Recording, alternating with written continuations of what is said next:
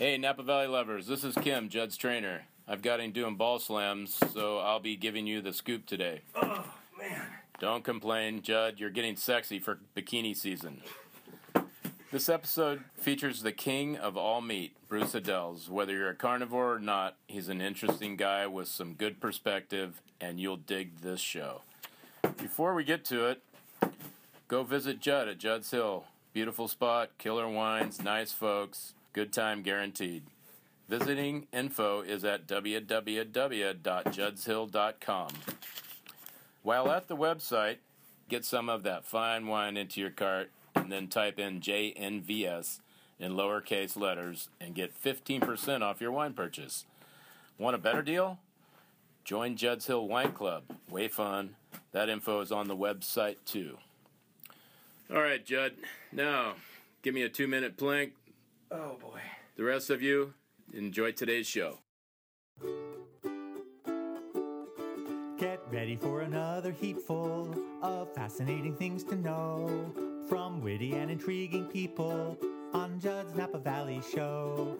No stale script and no rehearsing, live from a Napa studio.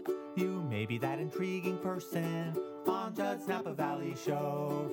On Judd's Napa Valley Show. Judd's Napa Valley, Judd's Napa Valley Show. And now, live from the 1440 KVON studio in the beautiful Napa Valley, it's Judd's Napa Valley Show. I'm Lauren Mole, and here's your host, Sean Finkelstein. Good morning, Lauren Mole. Top of the day, Judd. Top of the day, Lauren. How are you this fine Napa Valley morn? I'm doing great, Judd. How about you? Fantastic. What's new? You've always got something cooking. Well, in 5 days, Judd, the big moment is almost here. It is? It is. What is it? Tell me.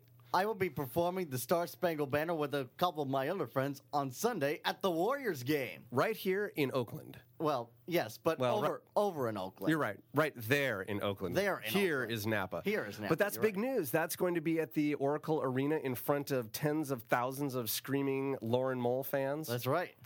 And how do folks get to come? They just buy tickets to the game? Or is there a website? Yes. Otherwise? It's www.everybodystar.org. And please note, this website goes 24 hours a day, 7 days a week, 365 days a year. Can you believe that, Judd? So anytime anybody wants to go on and get these tickets to see Lauren Mole sing the national anthem March 9th at the Warriors game, they can do that? Yes, and in addition to seeing my music video. That's right. So the website is everybodystar.org. Yes. The foundation is Everybody Is a Star. Yes. And give the plug real quick what they do. It helps us special needs youth showcase our talents in music videos. And it's very cool. Lauren's got a video up there, which is incredible. I love it. Go to that website, everybodystar.org. See Lauren in action. Get tickets to the Warriors game, and then see him live in action. Yep, you said it, Judd. So what's been happening with you? Any exciting new things over at the winery? Well, you know what? Yeah, there's always something exciting. We have an event coming up that is open to the public a week from tonight, March 11th. We are having a Judd's Hill featured wine night at the new Napa Valley Bistro. It's over there on Clinton Street. It's from 5 to 9 p.m., and what it's going to be is just come for dinner. You know, make a reservation, because I know it will be busy that night. Make a reservation at their website, which is napavalley.bistro.net. Come in, and you will be treated to a taste of some Judd's Hill wines. There'll be several to taste. And then what we're doing, it's not a specifically paired dinner. You can order whatever you want off of their menu. But we will be pouring a special wine that we've never had available to the public, and it's still not really available to the public. There are these events that the Napa Valley Vintners Association puts on every year. The wine auction, Premier Napa Valley.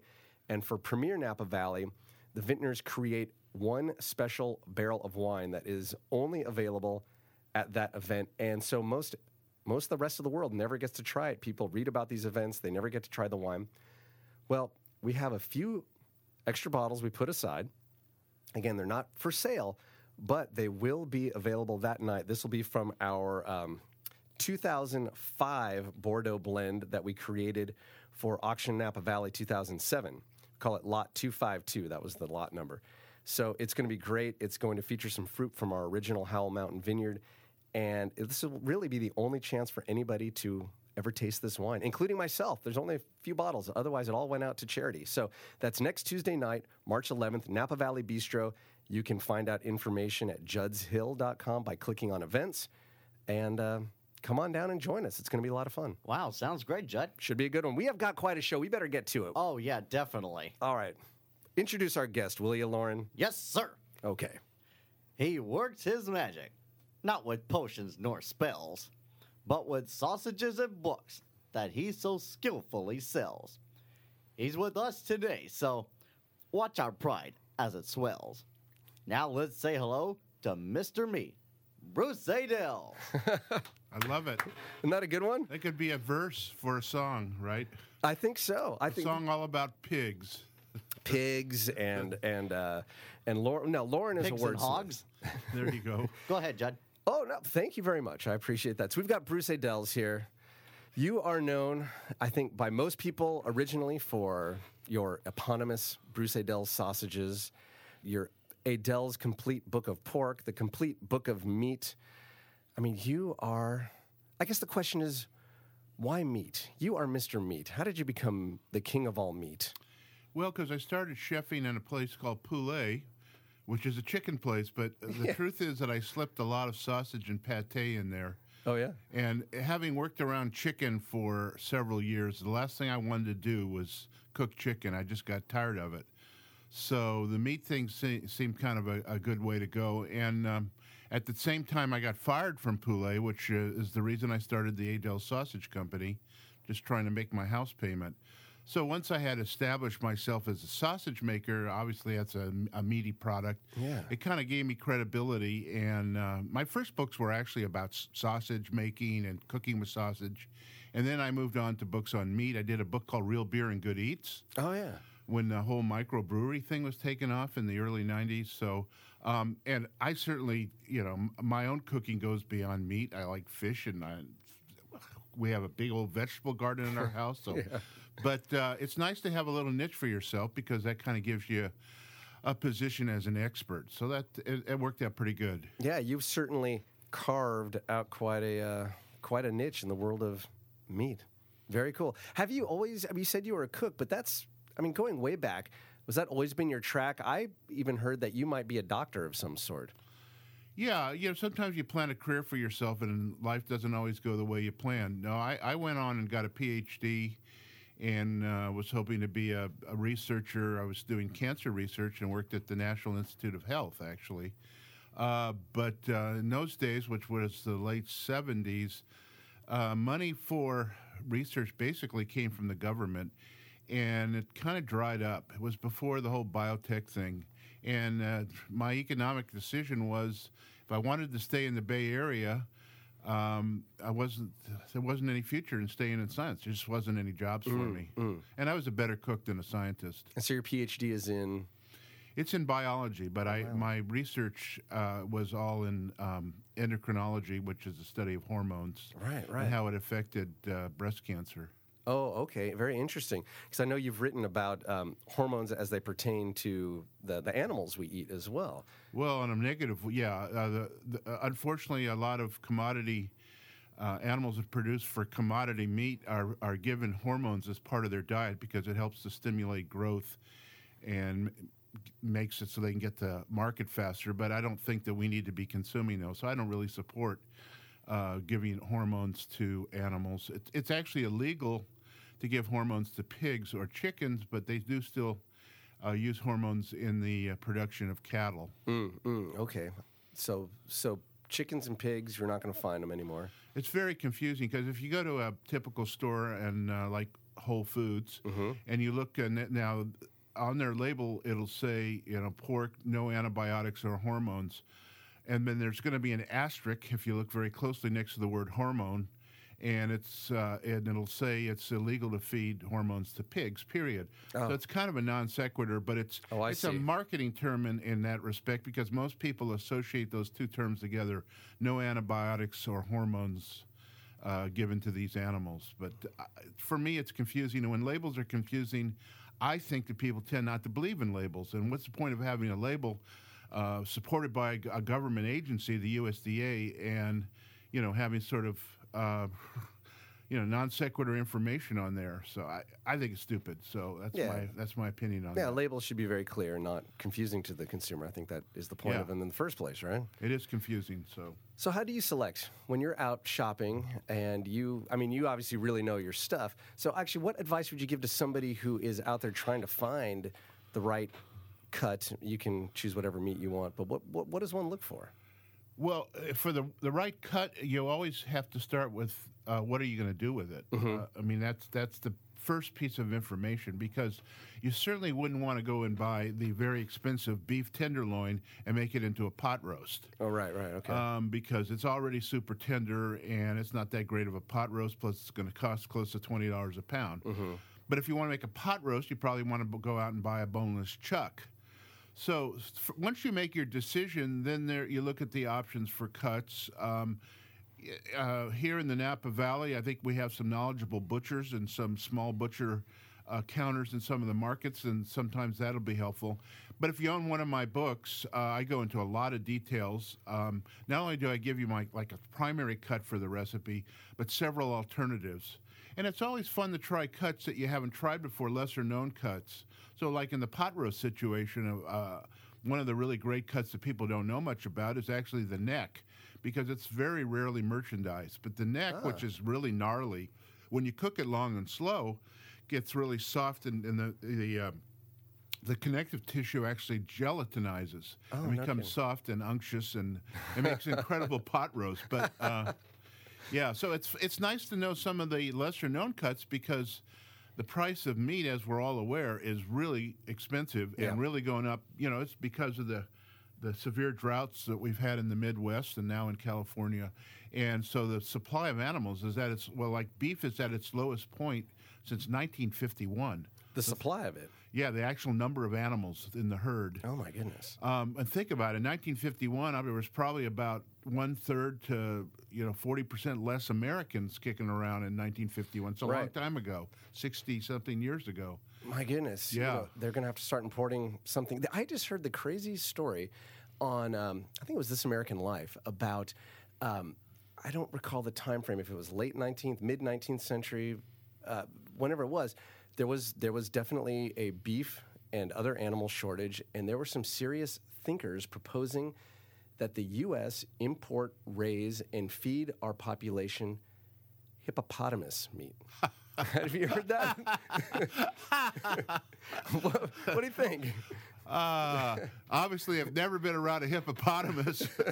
They're one of the nastier animals. Plus, there are not very many hippopotamuses. It's one of those species that unfortunately is not thriving at this point. Well, not now. But I guess back then you could get some from Africa. They were thinking about bringing them down to Louisiana, where they would live in the swamps, and they would eat there was a certain invasive flower. They would eat that. Then the people would eat them. Boy, it just shows a complete lack of knowledge about biology.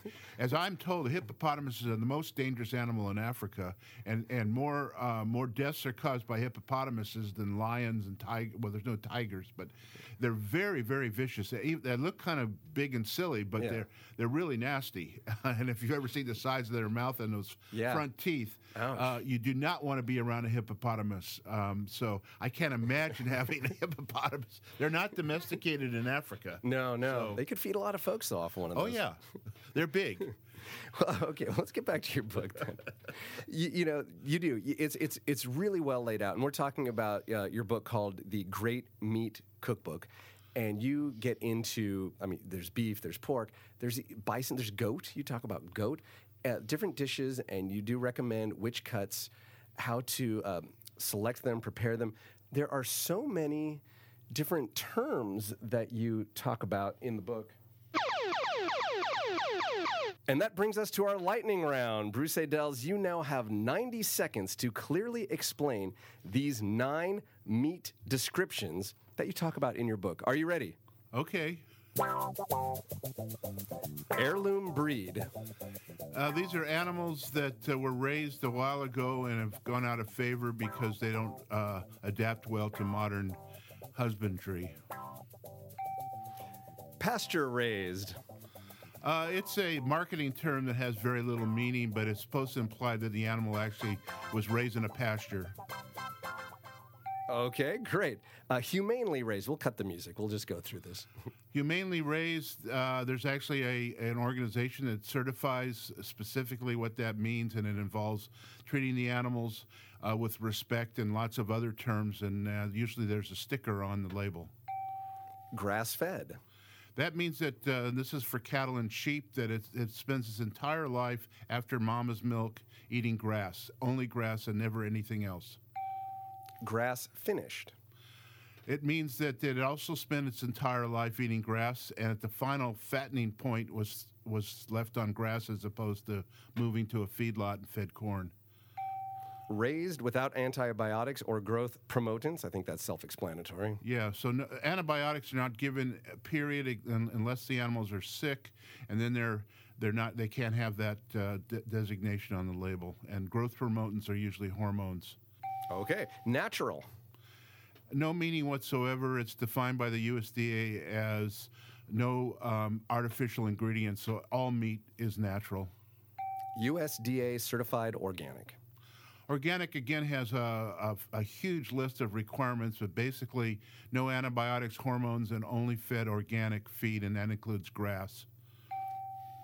Well, you did it, Bruce. Lauren Mole, tell him what he's won. You'll be the shiniest ride on the road with a year's supply of Turtle Wax, the San Francisco treat. Congratulations, Bruce. All right, well done. All right, you passed our lightning round with flying colors. So I'm curious. I do want to go back to some of these. When you see grass-fed, and that is a big thing I see on restaurant menus in the store. Does that really make a big difference in quality of the? And we're talking about beef at this point, correct? Beef or buffalo, yeah, you bison. most often see it on beef. You don't see it on bison, and most people don't realize that the bulk of the bison that's produced are actually the animals are put in feedlots and fed grain, which is very, very unpleasant for the animal. And bison do not like to be fenced. They are not a domesticated animal. No, they had. They're put on earth to roam the prairie, and so it puts a lot of stress on them. Mm-hmm. It's not really the issue of meat quality. It's got to do with the biology of cattle. Cattle's digestive systems, which are unique, as we all know, they have several stomachs, are designed to use grass as a nutrient, so it can break down the cellulose, and most animals can't do that actually. And so there's no need to give it corn. And so when the animal is fed corn, which has a much more calorific snack for them, they overtax their system, and they're susceptible to things like ulcers and things like that.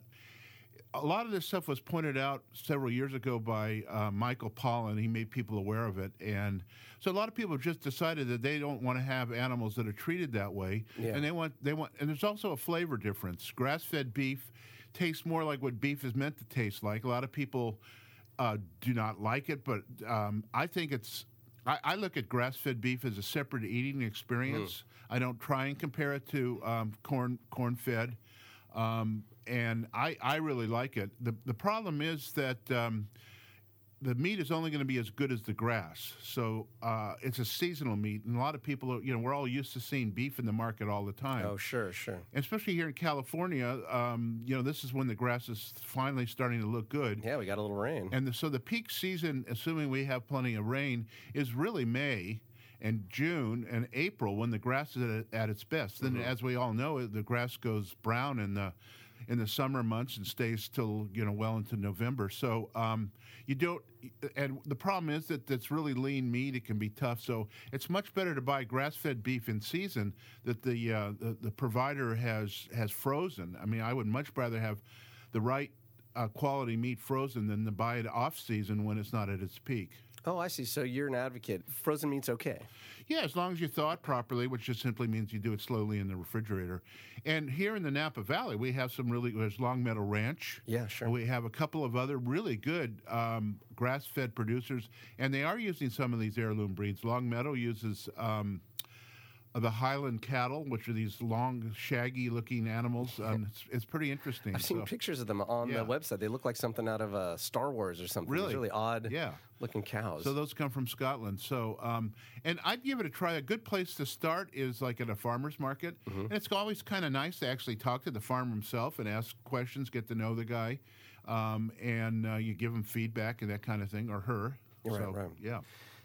They say you are what you eat, and you have traveled, I think, the world, the country, eating, discovering things, meeting people.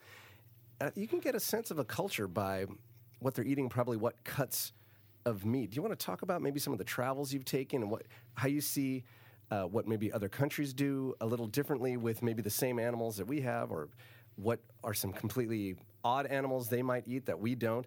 And then I even notice here within our own country, there are differences in the cuts. Like, we eat tri-tip out here, but you mentioned that back east, and no one knows what you're talking about. Right. Well, let's start with that first question. Yeah. In most of the world, let's face it, meat is a luxury item. So a lot of cultures where the average home could not afford meat have managed to come up with some amazing dishes out of the meager cuts that they do get. In our own country, soul food, that originated off the plantation. Obviously, the slave population wasn't eating the great hams so they were finding ways to make good with the neck bones and the tails and all that kind of stuff. And the chitlins. And the chitlins and things like that. So I've had a lot of great dishes, made with these underappreciated cuts, and I have been to places like Vietnam and China and all over Europe. Most recently, I was in Calabria, which is a very poor area of Italy. Okay. And there they make use. Basically, what they do with to get the meat flavored into things, they make a specific kind of a sausage. It's very high in fat. It's called andouille, and they use that as a flavor component. They do raise a lot of vegetables, particularly things like eggplants and stuff like that. And so they use that to give a savory flavor, but basically it's a cuisine based on vegetables with a little bit of pork thrown in. And I find that that's often a case where the meat may be used as a flavor component. I call it meat as a condiment. So, okay. Now, as far as you had asked about other types of animals, supposedly goat meat is the most popular meat on earth. I don't think from a per capita it's the most consumed, because there's an awful lot of Chinese out there and they eat an awful lot of pork. Right. But goat is not very well eaten. It's basically an ethnic meat in this country. Yeah. Greeks and Middle Eastern, Mexicans, birria, that kind of thing. But it's starting. The chefs have discovered it. It's a fabulous meat. If you like lamb, you're going to love goat. I had only ever had it in the ethnic sense at Greek festival, as you say, birria, as you mentioned, when I was in India, wrapped up in the paratha. Right. But this past fall, I was in New York City and went to the Blue Hill restaurant. Right. And which is this amazing place. I'd never been there, but I'd heard wonderful things. I guess the current James Beer Outstanding restaurant. We'll get into those too, because your wife has one of those. Yes. But we'll get into that after the break. But so I just said, whatever they serve me, I'm going to eat. The chef wanted to cook for us, and the meat course came out, and it was goat 3 ways.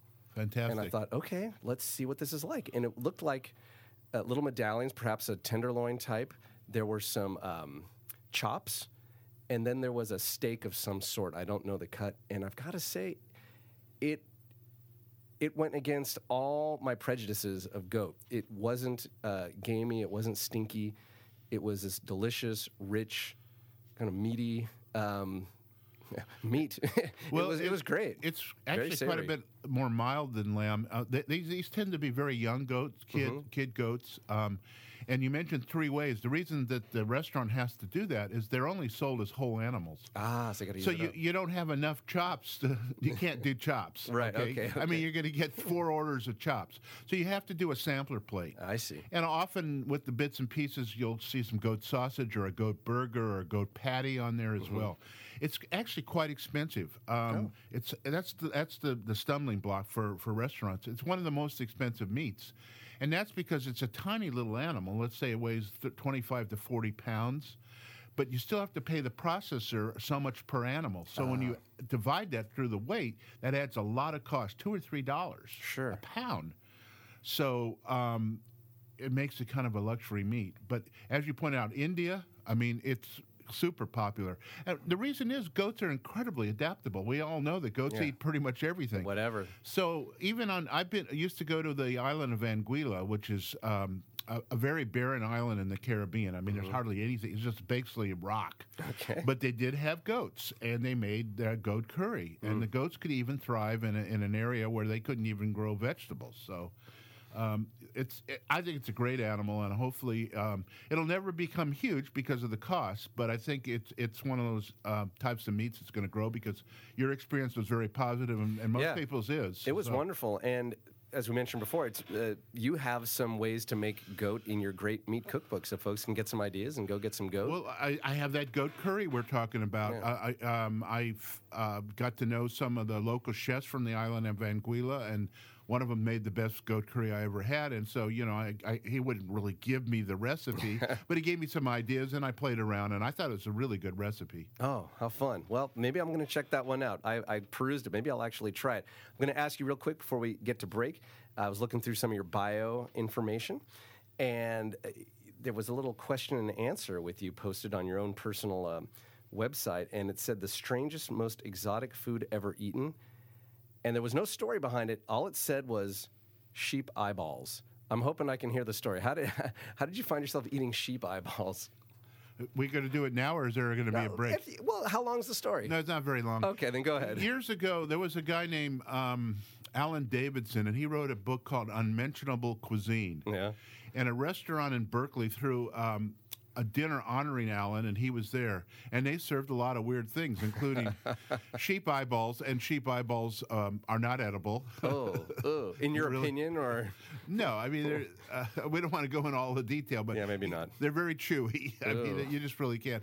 But a lot of the other things that were served, there was various types of testicles, which were quite edible, frankly. Yeah, I think they were turkey and duck, now that I think about it. And a bunch of other things. Some of these cuts we've been talking about, some of these lesser-known cuts. One of them that's become really trendy is cheek meat.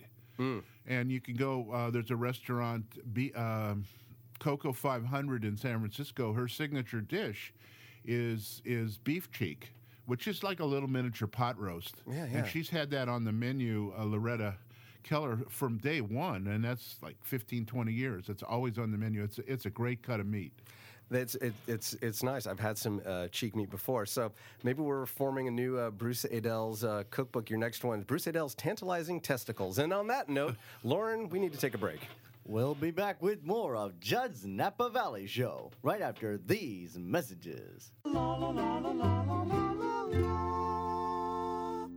And now, back to Napa Valley's ambassador for good times, fine wines, and lame rhymes, Judd Finkelstein. Lauren, that one gets me every time. Thank you, sir. Our guest today is Mr. Bruce Aidels, and we're talking meat because that's what he does.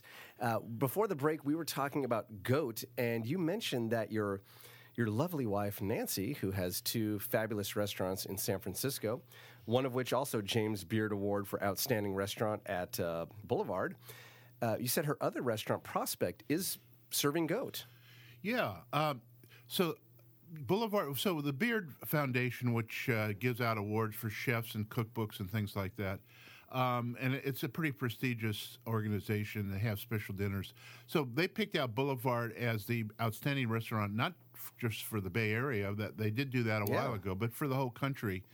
Which is a big deal. I'm very proud of Nancy. She's on the long list right now for outstanding chef in the whole country, and hopefully she'll get... fantastic. Yeah, she'll make it to the short list, which will be announced shortly. But her other restaurant, Prospect, which is a newer restaurant, way more casual with a kind of a very active bar scene, does some interesting things. And they started serving goat. And the reason you're seeing goat on the menu of fine restaurants is because the supply for goat has changed. We all think of goats as producers for goat cheese, but there is breeds of goat that are ideally suited for meat. So these are much more muscular. These are really meat goats, and the most famous or best known is one from South Africa called a Boer goat. So what's helped chefs is that there are people now in Napa and Sonoma. There's a lady out in Petaluma that are raising these goats and selling them to restaurants. So we now have a high-quality supply, because you can't really put goat on the menu if we had that old stinky goat, and this can be pretty tough. Right. Although, in the Mexican community, they're able to deal with mature goats and produce some great things like birria, a stew. And yeah, so Nancy was starting to get those coming in, and so it was kind of a challenge for the chef, because they had to butcher their own comes in as a whole animal, and then coming up with what to do with all the various parts. So it's they like a challenge. A lot of better restaurants like the idea of a challenge. So it's kind of fun. And then for the diner, they get to try a little bit of the leg and a little bit from the shoulder. That sampler plate. A little sampler plate.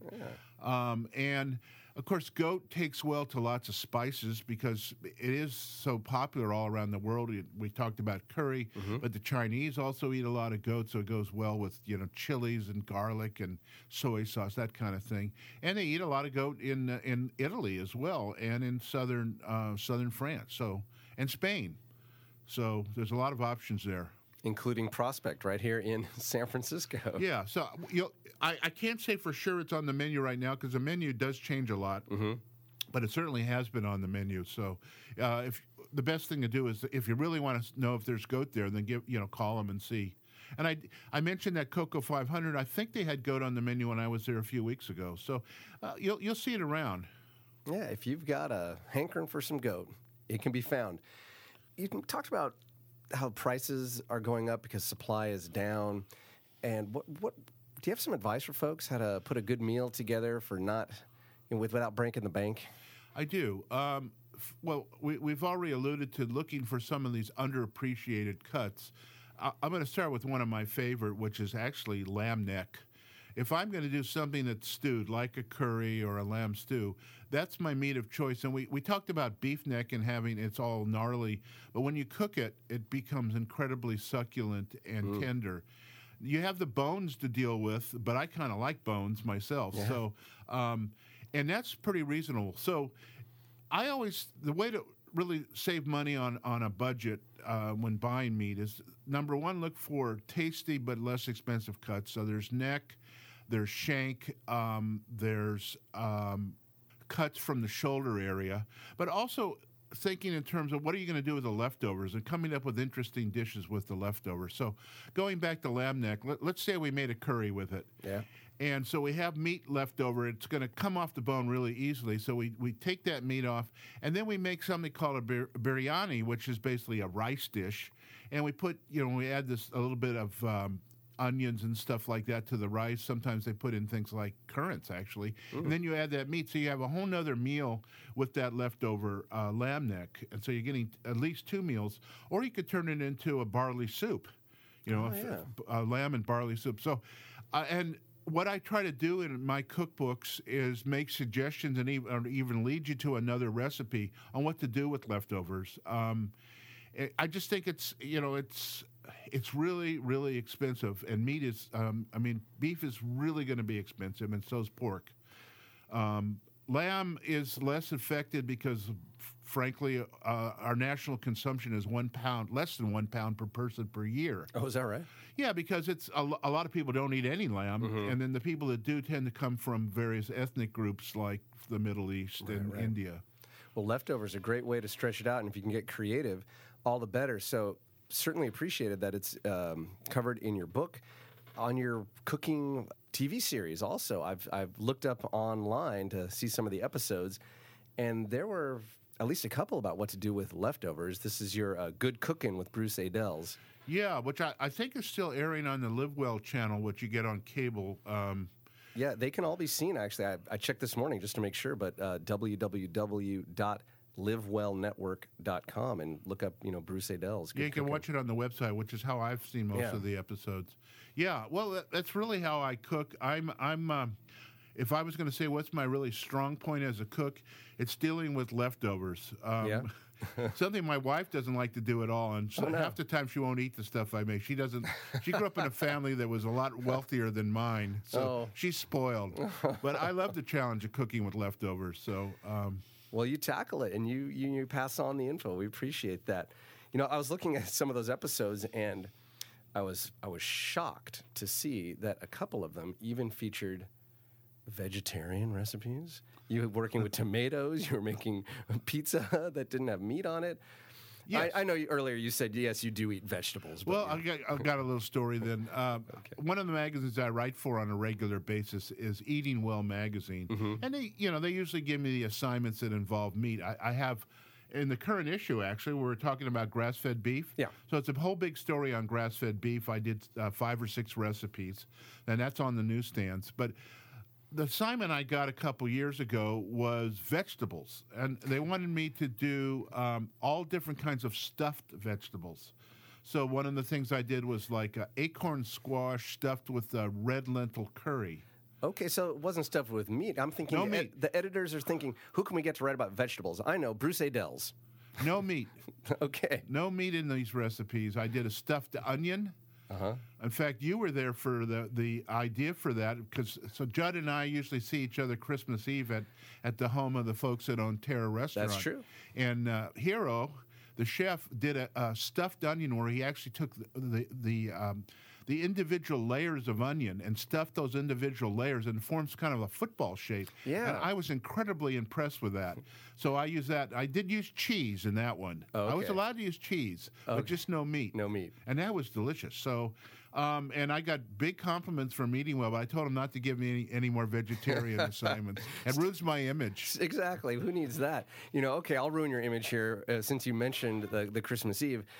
About a month or so ago, I was in the grocery store, and there was a woman doing a demo, and it was Bruce Aidells brand sausages and meatballs. Sausages, of course, and then there were some meatballs they were rolling out. Now, as I understand, you are no longer the owner of the Bruce Aidells brand. Are you still involved? Then I'll get to the story. I do want to No, find out. actually, I left there quite a number of years ago. It's now owned by a big national company called Hillshire Brands, Oh, okay. but I have reached out to Hillshire because no matter what I tell people that I'm not involved, it doesn't compute. So I figured I Well, might your as well. face and name is right on there. There you go. Like I don't know this. Yeah. So I figured that, and I like the people that run the company, and so we're trying to figure out how I can, get back involved. It's better to be involved than to not be involved. So but nothing's happening at this point. I would think with your name and image, it'd be nice to have some say so. So anyway, I'm walking through the store, and this woman, stops to ask if I want to try it, and she says, "Are you familiar with Bruce Aidells?"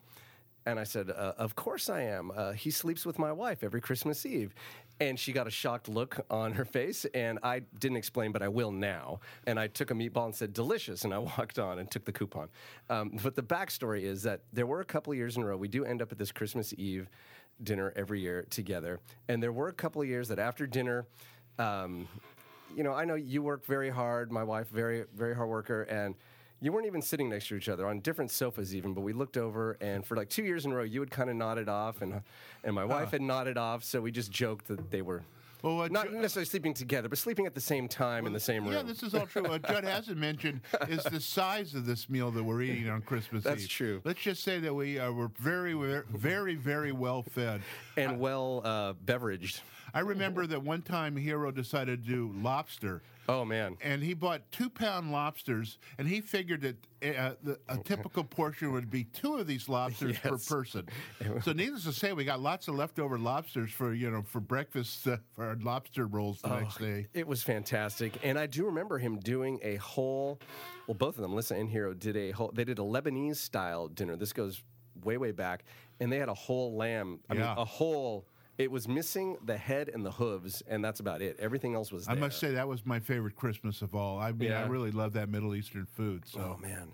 It was good. I'd never quite experienced a lamb like that, but it did turn out to be delicious. We do have some holidays coming up. Easter, Passover. Got any recommendations, what people can be doing?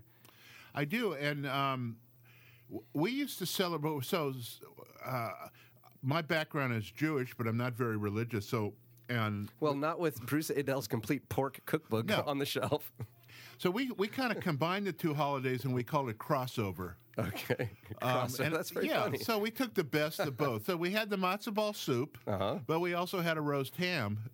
So What a juxtaposition. yeah, it was great. We didn't do the whole Seder kind of thing, but crossover was great.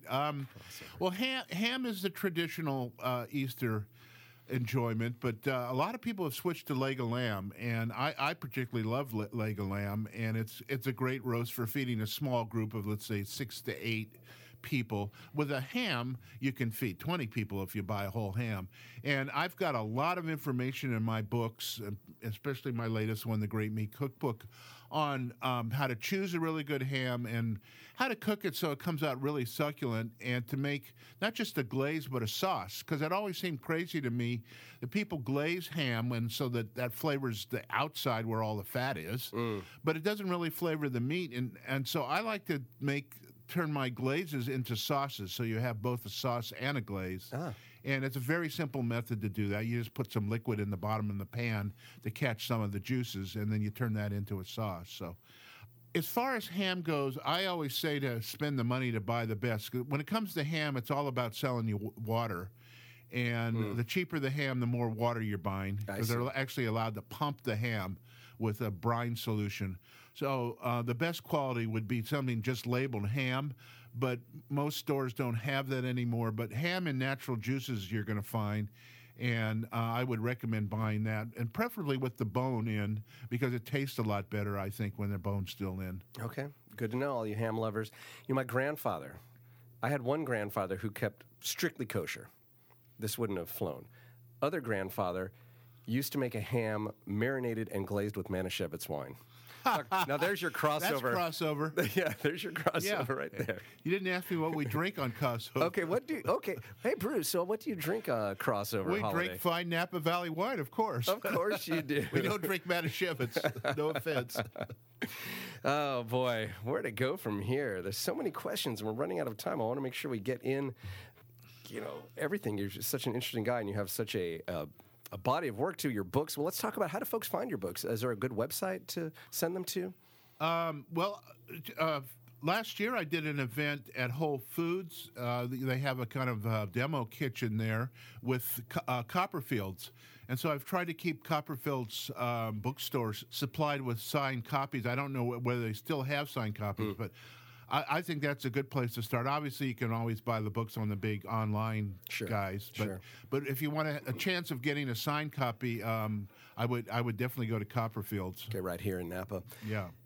And for fun, what do you do for fun? I mean, it sounds like you do some gardening. Of course, you're cooking, but that's also work. What do you do unrelated to food for fun? Well, we have sitting here at our feet next to Lauren here, a little Peanut. Yeah, she's been very quiet. Which is our little puppy Shih Tzu.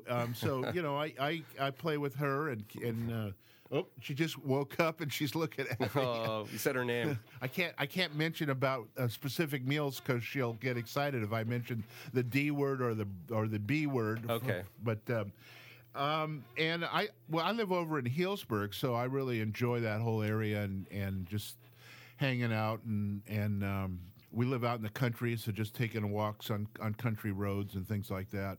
Do a little craft and antiquing. I think do. I heard that you did that. That is my passion is arts and crafts, antiques. And what do you have a specific genre or niche? Well, that is the arts and crafts period, which is basically 1900 to 1915. And certain items that you...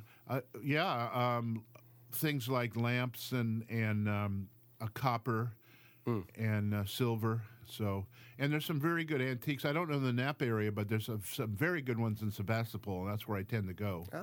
Yeah. Cruising the Sebastopol Antique Row. Yep.